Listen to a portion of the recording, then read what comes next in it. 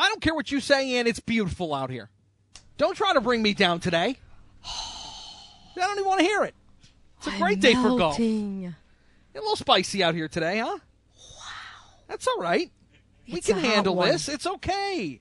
It's okay. It's a beautiful day for golf, isn't it? It is a hot one. It's like hitting the ball into water. It's just thick.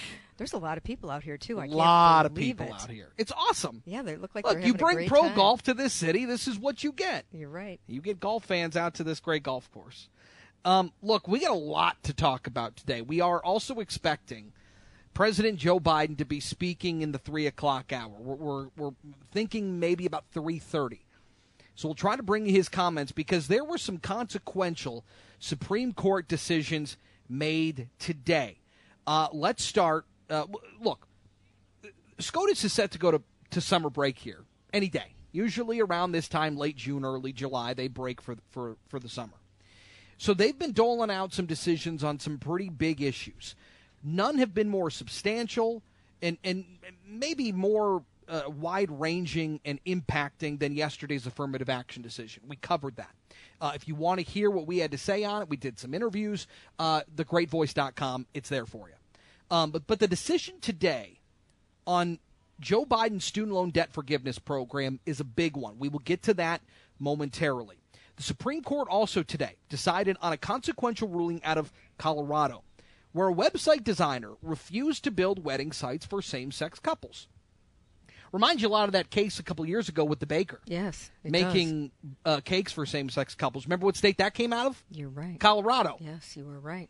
It's a 6-3 decision. Supreme Court said in their majority opinion by Justice Neil Gorsuch. Says the First Amendment bars Colorado from forcing a website designer to create expressive designs speaking messages with which the designer disagrees. Lori Smith was the center of this case, and she said that she believes marriage to be between a man and a woman. In the dissent, written by Justice Sonia Sotomayor, she said that today the court, for the first time in history, grants a business open to the public a constitutional right to refuse to serve members of a protected class. Now, Lori Smith says she wanted to create a custom website and a web page business for weddings specifically, but she couldn't because under Colorado law, she would have been forced to create websites that violate her faith. Colorado said it didn't want to dictate what Smith said in her web designs, but that if her business is open to the public as it is, it had to serve everyone. And the Supreme Court today ruled against that in a 6-3 decision.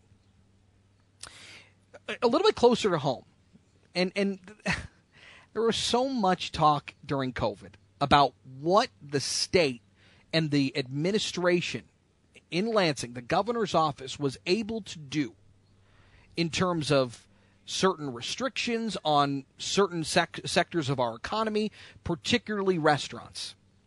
So today, the Court of Appeals in the state of Michigan ruled that the Michigan Department of Health and Human Services did not have the power to order restrictions on indoor dining and other areas during the COVID-19 pandemic, noting that the health department's ability to issue such orders is an unconstitutional delegation of legislative power.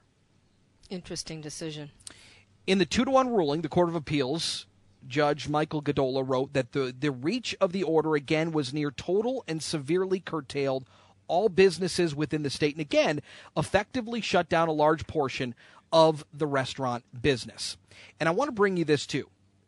In that 2-1 decision, the only 3 judges that sit on the Court of Appeals in the state of Michigan, Judge Christopher Yates, in his dissenting opinion, said that court battles over COVID-19 restrictions should be dismissed because they are now moot. He said that we judges have the power and, in my view, the duty under the mootness doctrine to dismiss the combatants from the COVID wars and bring down the curtain on this chapter of our history. But the attorneys in this case say that this is not a moot case, that the laws that are in place that the MDHHS flouted, essentially, are still in place.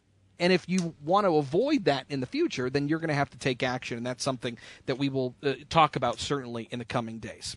All right, U.S. Supreme Court today handed Joe Biden an L, blocking his plan to cancel $430 billion in student loan debt. It's a move that would have benefited up to 43 million Americans, and from Joe Biden's perspective, fulfill a campaign promise. The justices ruled 6-3 in that decision. 26 million U.S. borrowers applied for relief after the president announced his plan in August of last year. Let's get a fuller account of what this means potentially with Caleb Kruckenberg. He's an attorney at the Pacific Legal Foundation, lead author of their amicus brief on the student loan forgiveness case. Caleb, good to have you with us. Did this decision surprise you?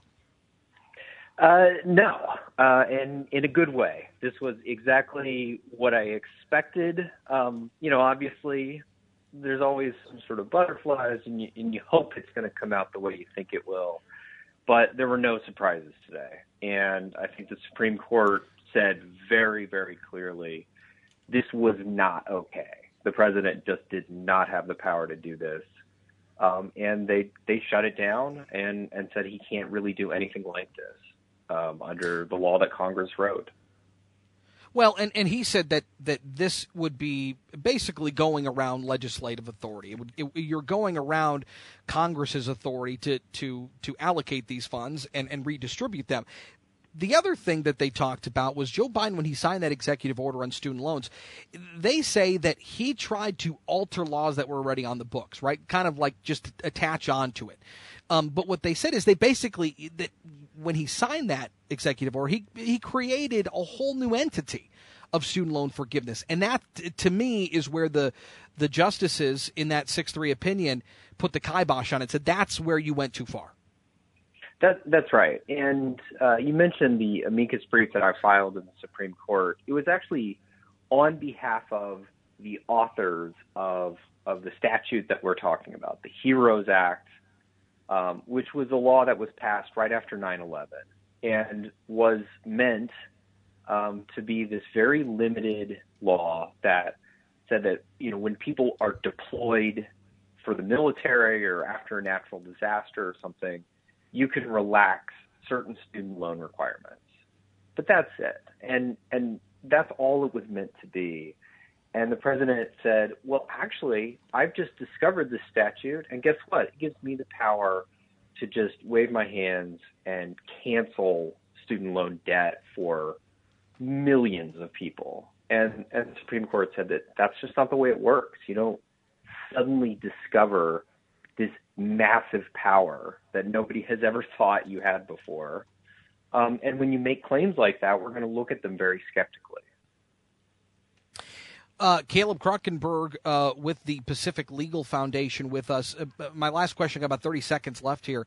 Does this put an end to it from the perspective of Joe Biden embarking down this road? The highest court in the land has weighed in. Would the next step here, if they want to continue to go down this path, this would need to go through legislative approval?